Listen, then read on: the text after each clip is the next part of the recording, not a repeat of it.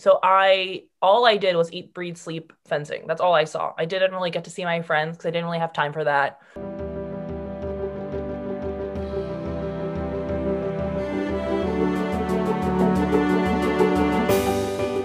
Hello, ladies and gentlemen. It's the final episode of season 3 this week, and what a season it has been. This week, I'm delighted to be welcoming Monica Aksamit, a US fencing Olympic medalist. There's certainly no holding back when it comes to Monica. She started off fencing at just the age of 9, overcame a back fracture, had to crowdfund plane tickets in order to get to events, and almost missed out on the Olympic team the year she won her medal. This is a great episode if you're looking to build confidence, control the controllable, and seize opportunities in your life. Now, last week we heard from Kate Wolf, an up-and-coming triathlete, and as you'll know if you've been listening to the Armago podcast for a while now, at the end of each episode we hold a 2 truths, 1 lie with our guests. And for Kate, the correct lie was she has been skydiving in Dubai. In fact, she hasn't, something yet to be done. Now do give Kate a listen. Now let's get going with our final episode of the season, Monica Aksamit. Relax, sit back and enjoy.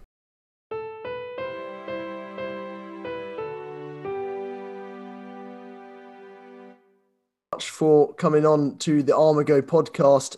Really excited to hear from you.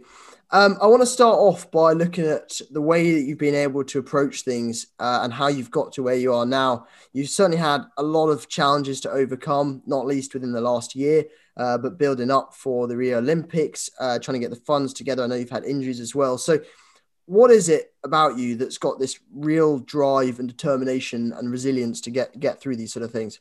I've kind of tried to answer these questions myself sometimes. The answer I've come up with is I'm like stupid stubborn. I'll decide on something and I just go into it full force. It doesn't really matter. Like it kind of has to seem slightly feasible and then I just go after it. And I mean, I don't know. Yes, I definitely had a lot of struggles along the way, but I mean, who doesn't have struggles? And I just always thought a bit of I could give up, but am I going to regret this down the line at some point? So I might as well see it through and see what happens. I mean, heading into Rio, I was actually ranked 11th in the country, and only they send top 4. And I, like the last 2 competitions, got my shit together basically, and I was able to perform. It's actually pretty similar right now. Like I'm not in the top 4 for Tokyo, but we still have 2 World Cups left. All very tight. So if we do happen to have qualifiers, I'm going to have to kind of have the same mentality and mindset. You say that you're super stubborn. Has that always been the case? Has that been the case, since you started getting into this at about the age of 9, or is that something that's developed over time? I think I've always been stubborn. If you ask my mom, she hates it. But I mean, I'm not stubborn about everything, but it's like I said, like I kind of get determined. Like there's people along the way that were saying that like, oh, the Olympics aren't possible. You're wasting your time. And I was like, okay, cool. Like keep telling me because I'm going to go there. And that's literally people kept telling me that like, it's not possible. It's not going to happen. I was like, but it's happening. Like there was no doubt in my mind. Okay. There were moments here and there, but majority of the time there was no doubt in my mind that I was doing it. So how much do you think you're going for this to prove other people that you can do it, or how much are you just wanting to prove to yourself that you can go all the way with this? A little bit of both. I think a lot of it, the last few competitions, it was more for me. I remember I did well in Athens. We had 4 left. 4 left? Athens, Belgium, Korea. No, 3 left. So I did well in Athens. And then for our Belgium competition that I had, this is kind of when everything shifted. I told myself, like, you need to stop trying to prove things to other people. I mean, who cares what these people think? These are complete strangers. It's about you feeling proud of yourself. Like, you might not qualify, you might not do well, but it's about how I feel walking out of the room. Like I'm sick and tired of losing and being upset with myself and beating myself up for second guessing myself. And that was kind of, I was like, okay, well, today we're going to go into everything. You're not going to second guess yourself. You're going to move, you're going to be confident, and whatever happens, happens. And I think that whole shift made me a lot more confident because I didn't care what other people were thinking. It was about like making myself happy. So I think that was a huge change. I think a lot of people really would want to get to where you're at now, where you just don't really care about what other people think about you. But I know loads of people that would find it quite difficult trying to get there, and they'd say to themselves, I just want to shut people off. and they don't want to, they'd like to think that people aren't impacting them on social media and that sort of thing. Was it quite a long process? Have you got any things that you might be able to, advice you might be able to give on trying to, just do it for yourself? I don't know if there's like a specific thing that really made it change, but the way I started looking at it of, people are going to hate you no matter what you do. And it's what people do and say is mostly to do with how they feel about themselves. Okay, I think I'm pretty secure. Do I have insecurities? Do I have moments where I do look at myself and I have doubts and whatever? And like I said, feel insecure? Of course. But I would say majority of the time, I am secure. I am working on myself every single day. I do want to be better. I look at my actions of how I treat other people. So, I mean, I'm doing the best that I can to be better. And you're never going to find me on somebody else's live, like saying like, oh, you need a nose job or you sound like a man. I mean, I'm giving you things people have literally told me, like you're too skinny, you're too muscular, you look like a man.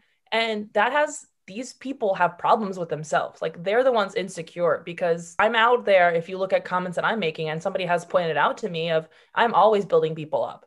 I'm always here to support my circle. I'm here to help people grow because that's what life is about. There's no reason for me to be competing. Like me and your podcast, like we're not in the same lane. I can help you, like why would I not? Why would I be like, oh no, I'm not going to go on these people's podcasts because it might make them bigger. Like what does that matter? We're not in the same lane. And same thing with other people. Like I'm not in the same lane as a track athlete. Sure, we're Olympians, but different lanes. So you can help and grow with other people. You don't need to be bringing people down. I mean, I guess I kind of steered off from the whole thing, but yeah, I mean, people are going to hate you no matter what you do. I mean, I did a BuzzFeed video on YouTube, and I think that's kind of where I realized I was going to have internet trolls. I'm going to have to deal with this. And people were just attacking me like all over that entire video in that comment section. I read through it. I got angry at first, but then I was like, I watched it again. I was like, there's nothing that I'm doing wrong or saying wrong in this clip. Like people have no reason and nobody even knows me and they're coming at me for absolutely no reason. And that's kind of was like, okay, like this is something that's always going to happen. It says nothing about me. It says everything about these other people. So that helped. No, that's really, really good advice. And it's, as I say, it's amazing that you've been able to get to that stage because I know it's internet trolls and that sort of thing are so common nowadays. So it's absolutely brilliant that you've been able to push that aside and just put yourself above it almost. But when you were first starting, how did these sort of comments affect you, and how did you deal with them when you weren't at the stage you're at now? I mean, beforehand, I didn't really have a following. So before the Rio Olympics, like I mean, even after the Rio Olympics, I think I had like 9,000 followers. So I didn't really have that much hate. It all kind of just started happening from there. And like I said, like the biggest one, I would have them here and there, but I think they all literally started after Rio, from at least what I recall. Somebody kept commenting of like, oh, you have a bronze medal from team, but you can't win like a national competition. And I respond back like, wow, you must be my number one fan. The fact that you're following all of my results. Like, I really appreciate you. It never made sense to me that like these people, whoever they are, like they have a reason to hate me. I never gave them a reason. Like I try to be sure, like, and again, like not everybody's going to like you. And that's fine because same thing, like you're not going to like everybody. You can be kind to them, right? Like you might not like somebody, but you don't have to go out of your way to be rude to them. You can just be like, hey, whatever, hi, and go your separate way. But like, like we're just humans. We're all very different. We all have different interests and whatever. So you can not like somebody. That's fine. But you also have to understand people might not like you and you don't have to take it personally. I think some of it comes back to that point that you're saying about your stubbornness earlier, and you said at the start that your mum has said that you've kind of always been stubborn, and I think it's something that's almost needed nowadays. If you want to put yourself out there, you've got to be stubborn and you've got to kind of just you've got to accept that these things are going to come your way and you've just got to deal with it. When you were really young and you were first getting into fencing. I know that you kind of just tried the sport and you really went for it and you started enjoying it. But what was it in those first few days? What was it like when you first got into fencing? I don't really remember much. I've had a lot of things that have happened since, but from what I know from my mom is that I literally fell in love with like day one. I don't know. I was 9. It's really hard to like understand. I enjoyed hitting the other kids. That was like my selling point. I was like, cool, I can hit these kids and no one's yelling at me. Great. And then I was good at it in the beginning because I was, I guess, taller than most kids. I guess I kind of wasn't afraid to be going after things. So maybe that's what it was. I mean, I've understood more and more along of why I love it. It's just such a loyal sport. Whatever you put into it, you're going to get out of it. Not everyone's meant to be an Olympian. That's just, I don't think not every single human being is meant to be an Olympian. I think it takes a certain level of crazy to get there, and stubbornness and whatever, a whole bunch of other things. But yeah, it's just a loyal sport. So if you're going to add extra time, you're going to see the results. I think it's quite common that so many people like start from a young age. I've found a lot of athletes have had that their parents have really got them into it because they did that sort of sport, or it might be that they had something in their childhood. You said that this is a great opportunity to just smack people and you didn't get told off for it, which is amazing. Yeah. Was there something inside you that just, you just wanted to hit people, or, like where did that kind of come from? No, I wouldn't really say that I mean, I only ever almost got into like one fight, and that's because of this girl was offending my friends and I was the only other female and it was whatever. So I wouldn't say I would have never thought that I'm an aggressive person.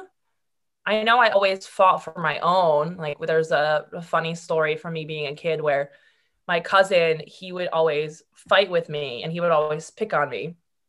Typical little boy behavior. And I would never, like, I would run crying to my mom. And she said, listen, I'm sick and tired of hearing how he's beating you up and starting these fights. So you can hit him back. And I was like, what? And she's like, you can hit him back. He deserves it. He, like, every single time we're over here, he always hits you. I was like, I'm so confused by this. And she's like, listen, like, give him a warning. He hits you, say, okay, this is your first warning, your second warning. If he does it again, it's your turn. So this is literally one of my mom's favorite stories to tell. This is the first time I'm ever telling it publicly. But same thing happened where he hit me and I was like, okay, like, I'm giving you a warning. I'm going to hit you back. And he did it again. Of course, he's like, oh yeah, let's see it. Whatever, we got to the third time, he hit me again. And then you hear screaming from the room. My mom runs into the room. I'm sitting on top of him, hitting his head against the floor. Wow. So yeah, I didn't start it, so I wouldn't say I'm aggressive, but I guess I had a lot of aggression built up. I don't know. Oh, wow, that's incredible. So do you think that aggressive, like, I don't want to say aggressive side, you certainly don't come across as by any means aggressive at all, but when you're standing there and you're face to face with someone, it's, I think of boxers, right? That's, you've got two people in a ring and they're going face to face, and there's often a lot of anger and a lot of kind of, really wanting to hit each other. Is fencing like that at all? Do people kind of have that, passion to really go at someone, or is it more kind of more of looking for a bit of, I'm trying to think of the right word here, but a bit more steadiness, a bit more calmness, a bit more control? Like, where does the balance kind of come in for fencing? I would say for ideally to win, I don't know, I can't speak for everybody. For me, I have to have a little bit of both. Like if I'm in the zone, God, now I'm starting to think I am aggressive. Like I was having the conversation. I think it's for me, it's like the need to win more so than aggression. Because again, when I'm in my zone, like I am calm. I'm 100% confident. Like I won our national competition a year ago and I had the hardest path humanly possible. Like it just like from the beginning, I was fencing people that I've like been fencing with like for the final instead of like having somebody in the preliminary round where you're guaranteed to win. I had none of that. So from the beginning, it was just kind of like, okay, this is my day. This is how difficult it's going to be. And I just have to get my shit together. So I mean, I like went out for blood, basically. It was like, okay, I have to beat these people down as fast as possible. I can't give them any hope. But I got to a point where I was so confident in myself that there was no, like, even in the final, there was no doubt in my mind. Like, I knew exactly what was happening. And like, she could score a point. I was like, that's fine. Like, I have the next few. So I was definitely very calm. There was no stress in me. But it was like, I'm here to kill you. I have to kill you because, I mean, it's like a sport of like from war, right? So it is about wanting to hit the other person. It has to be. There's no other way. That's so interesting. So by that, do you mean that you thought completely changed? So I'm guessing it's one of those things where afterwards you're quite friendly with the other athletes and it's quite relaxed. But is it one of those things where you completely flick into this kind of zone where you're like, I just need to hit this person? Yeah, absolutely. I mean, you don't get along with everybody, obviously. No, like there's no like friendship for me in that situation. I mean, I'm not going to be I'm not like rude. I don't think. I try not to be rude. Like I always, obviously I have people looking up to me, kids, whatever. So I always try to be respectful to the most of my ability, but I don't care about the other person on the other side. For me, it's winning and that's my priority. But like there's been times where like I see somebody frustrated, I'm like, good, I'm gonna kill you. Because I'm again, it's you have to in these kinds of sports of boxing, whatever, judo, wrestling, fencing, like it's a match against the other person. And if you have a moment of weakness, you're gonna lose. So that's like I said, like for me, it's I go after blood. I'm here to beat you. That's it. We get off the strip. Yeah, we can be friends. There's absolutely no doubt that you must have times where you're seriously, you might be having a bad day, you might have an injury, and you're seriously on the back foot, and you might be getting hit after hit. And I've seen kind of people in boxing that are just getting absolutely hammered, and it's really difficult to come back. But at that sort of moment, is there that kind of moment in fencing? And if so, what's your kind of approach? How do you try and get out of that? I mean, in fencing, there's a lot of like different things with mentality, and you could just have to always be able to flip it back, or you lose. I mean, I've been in situations where absolutely yes. I mean, I had my back injury in Rio, which you can't think about it. And I mean, there's many different ways of looking at it. Like my sports psych and I talk about it. He's like, like nerves, for example, right? Like nerves always deter people, and that what gets in the way. And he's like, right, but you can't think of it of don't be nervous. Of course you're nervous. I mean, you care about this. You put in your time, you put in your money, everything. So it makes sense you're nervous. You care. And he's like, do you think the other girl on the other side isn't nervous?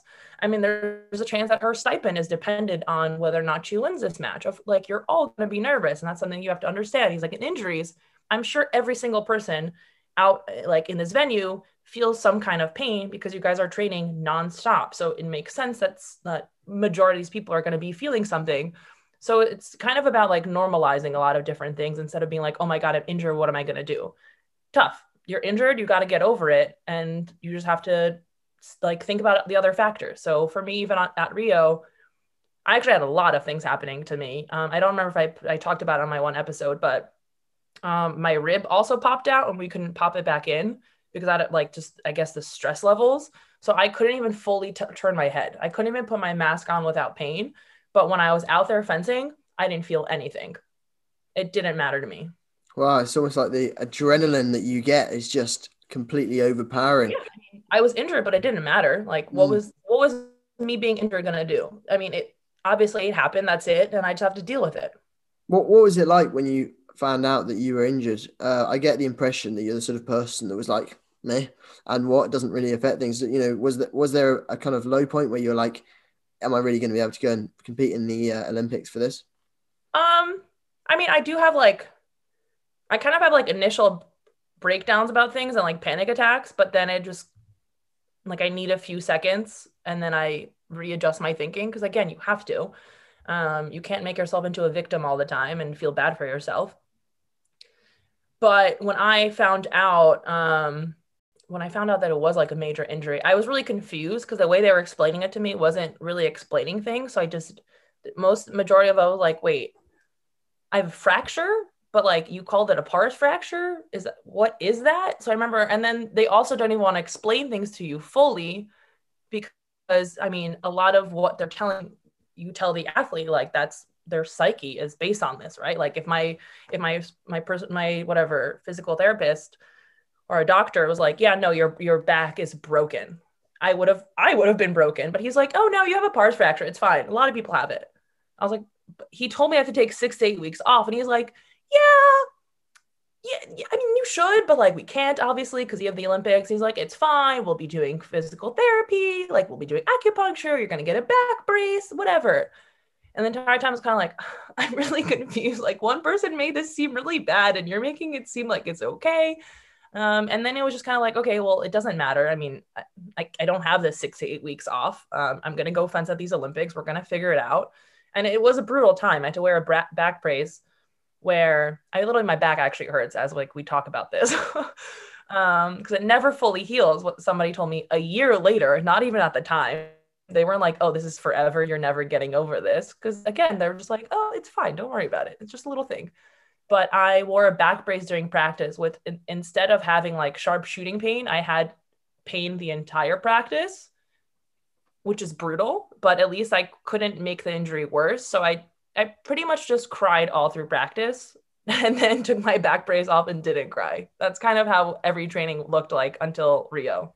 Wow, it's amazing how much you really, really wanted it.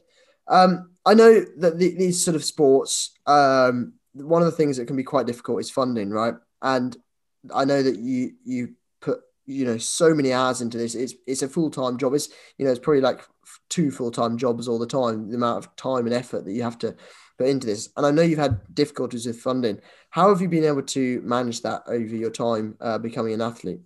How do I have managed it? Well, it's still the same situation, so I really haven't managed it, I guess. Um, Before Rio, I made it 3 years where I was coaching and refing and training. So all I did was eat, breathe, sleep, fencing. That's all I saw. I didn't really get to see my friends because I didn't really have time for that. Um, I became actually severely depressed, which I didn't understand at the time. My mom kind of was the one that made me realize what was going on, but I bled myself dry because it was just, I mean, I was making whatever I was making, I was putting into fencing. There was no like savings, whatever. So the year before Rio, I was kind of like, okay, well, either I fundraise this money and I have a shot at these last few competitions, or I just don't. Like there's literally nothing else I can do. I'm not making enough to keep going. So luckily I raised the funds that I needed to raise, which was amazing. And then I kind of, when I was deciding on to stay for Tokyo, and I was like, okay, well, I have medal now. It should be different. Joke's on me. Nothing was different. I talked to an agent who basically told me, he's like, there was 121 medalists. Why should I sign you? And I remember that call to this day where I got off and I like sobbed out loud hysterically. And I was like, I'm still in the same position that I was in. Meanwhile, like now I'm an Olympian. I have a medal, but I still mean nothing because I'm still in fencing, a sport that it's just not popular at the moment. So it doesn't really even matter. I'm literally in the same exact position. Nothing has changed, which was just crazy to me. But it's funny now, he's not my agent, but he's my friend and will submit me for jobs, even though he said no to me. I don't really understand it, but I guess he feels bad after that phone call. I've been lucky where I content create. So Instagram has been helping me get some money. I do have a sports agent, but I signed with her last year and obviously the Olympics were delayed. So there's companies really aren't investing in athletes at the moment while they're trying to figure things out. But I had to fundraise going back into Tokyo because I had $150 in my bank account, or maybe even less, September of last year. And I was walking in this like fashion show for athletes, and the hotel had to take like a security deposit, and it was all my money. Like I had $1 left in my bank account. And I remember calling my friend. I was like, hi, can you Venmo me some money for like the next few days until I get back the security deposit? Because I can't even go buy myself food. So that's when I was like, okay, well, I mean, we're back to square one. Let's see what happens. Let's see if I can fundraise this money. And that whole story actually blew up, which was amazing. I raised more than enough money, which was cool until we went into, everything got delayed, and I'm back to not having money because I spent almost all of that because we had almost a full season. So Wow, no, it's really amazing and inspiring as well that you've just gone for it and you've just seen it as another hurdle to get over. So all credit to you on that. Now I want to touch on your time at university and how you've been able to balance going into fencing and trying to do a degree in. I've got it written down here. Kinesiology, is that how you spell it? kinesiology, yeah. Okay, so yeah, how are you able to balance those two? Because a lot of our listeners are at university, and a lot of them are really keen sports people, or they're looking to try and play some more sports. So how are you able to balance that whilst at university? So originally my degree was actually in biology, but in America, since you get scholarships, your school gets to decide pretty much on a lot of things. So my sophomore year, my first semester was going to be biology, calculus, physics, and math, I think. No, wait, chemistry, biology, physics, and yeah, and some kind of math. So that's when my school was like, no, absolutely not. I'm sorry. Like, we're going to have to change your major because there's no way we can expect you to be getting the required GPA that you need. So with the classes that I had taken, they're like, okay, the next best thing is kinesiology, which is the study of movement for what people don't know, like for physical therapy, for physical education teacher to manage it. I mean, it wasn't easy. I mean, you have to, I don't know, for me, it was the same as like in high school of school is your priority. When you're not training, you're doing school and you just have to manage your time. That's pretty much it. I somehow did it. I don't know. In my senior semester of school, I actually took 25 or 26 credits, ridiculous. And I was also working a job as a waitress and I was training. I don't think I slept when I think back on this. I had two classes at the same time. Well, But it's again, I guess, I don't know, it's my stubbornness where I'm like, okay, well, I have to figure it out and make things happen. and you do. I want to come back to what you said before that, your mum identified that you're going through this kind of phase of depression. I'm sorry to hear that as well, but, it looks like you've really been able to take control and master that. But, why do you think that came about? And what were some of the key things that you're able to do in dealing with it? I think it happened because, like I said, I was eating, breathing, sleeping, fencing because, like I said, I was coaching, I was reffing. And it was like Mondays I had practice and like the gym, obviously. Tuesdays, I was either training or I think I was coaching. Wednesdays training, Thursday coaching, Friday training, Saturday morning coaching, straight to practice, and Sundays I would referee. So it was just nonstop. And like I said, I wasn't seeing my friends. I had all this pressure of I had to perform at a competition or I had to perform well at this competition because I was working so hard to make this money and it would be a waste of time if I'm not doing well. So I was putting so much pressure on myself and I never had any time to escape from it. And I hated talking about fencing. My mom and I would get into a fight anytime she brought up fencing. And I was like, I need you to leave me alone. Like, we cannot talk about this. I still hear it to this day where mom's like, I know you don't want to talk about fencing, but so yeah, it was just like not like never being able to get away from it all. And that's all I ever saw. And I mean, I would just cry nonstop. Like my mom would like, I remember like the day she was the one, she was like asking me, she's like, what is wrong with you? Like she walked in and said something and I just started crying hysterically. And she looked at me, she's like, are you okay? And I was like, no, I don't think so. And I was like, I cry all the time. She's like, maybe you're depressed. And that's kind of got my gears going. I was like, that literally might be it. So that was my moment where I figured it out. But from that, I just kind of learned that I can't like it.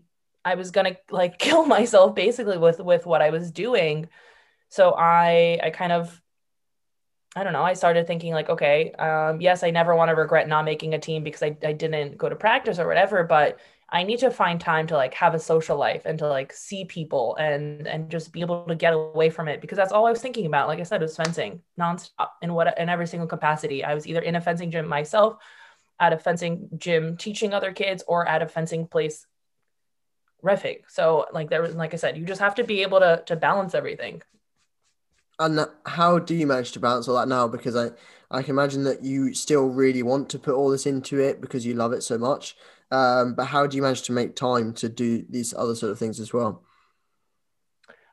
It's a little bit easier because, like I said, I've been able to have the whole content creation thing. So I've had some kind of money coming into my pocket a little bit. So, but I'll take time of like if I have a available Sunday, I'll make time to see my friends. Or if there's like a Saturday after practice, I'll go, hey, let's go to brunch, or even like going with my dogs to go hiking or to the park.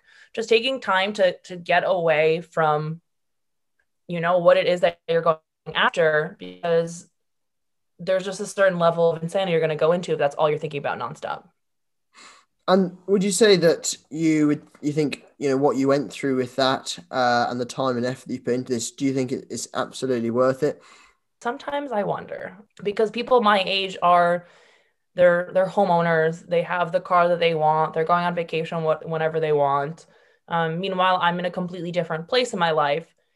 But just talking through to a whole bunch of people, they're like, I mean, these same people look at what I'm doing, they're like, you get to travel the world and do what you want to be doing. Like, I have to go to work every single day. Yeah, I get to go on vacation. He's like, but you can literally go on vacation at any point because you don't have like a full-time job. He's like, you have off season, you can go travel to these other places. I can't. I literally have to work in order to have this house, in order to have this car. So looking at it that way and having those conversations have really helped. Do I still have days where I'm like, why am I doing this? Absolutely. Because again, I mean, I would like to have stability in my life as well, but there's only a certain period that I can do what I'm doing. So I try to just look at it that way. Yeah, really, really good advice. And do you think that after this you'll carry on doing sports like linked to the fencing, or do you see yourself going and trying to get this more stable kind of job afterwards? I try not to think of it, try to think that far forward because I get a little bit of anxiety when I think about what's next. Sure. It's difficult.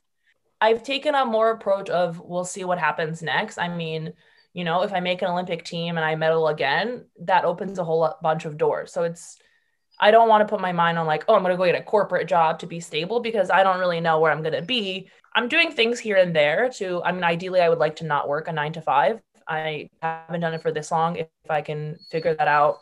So that question kind of gives me some anxiety because it's hard to plan ahead. It also depends on where I'm going to be. Like if I make another team or if I make this Olympic team and I medal again, that opens a whole bunch of doors.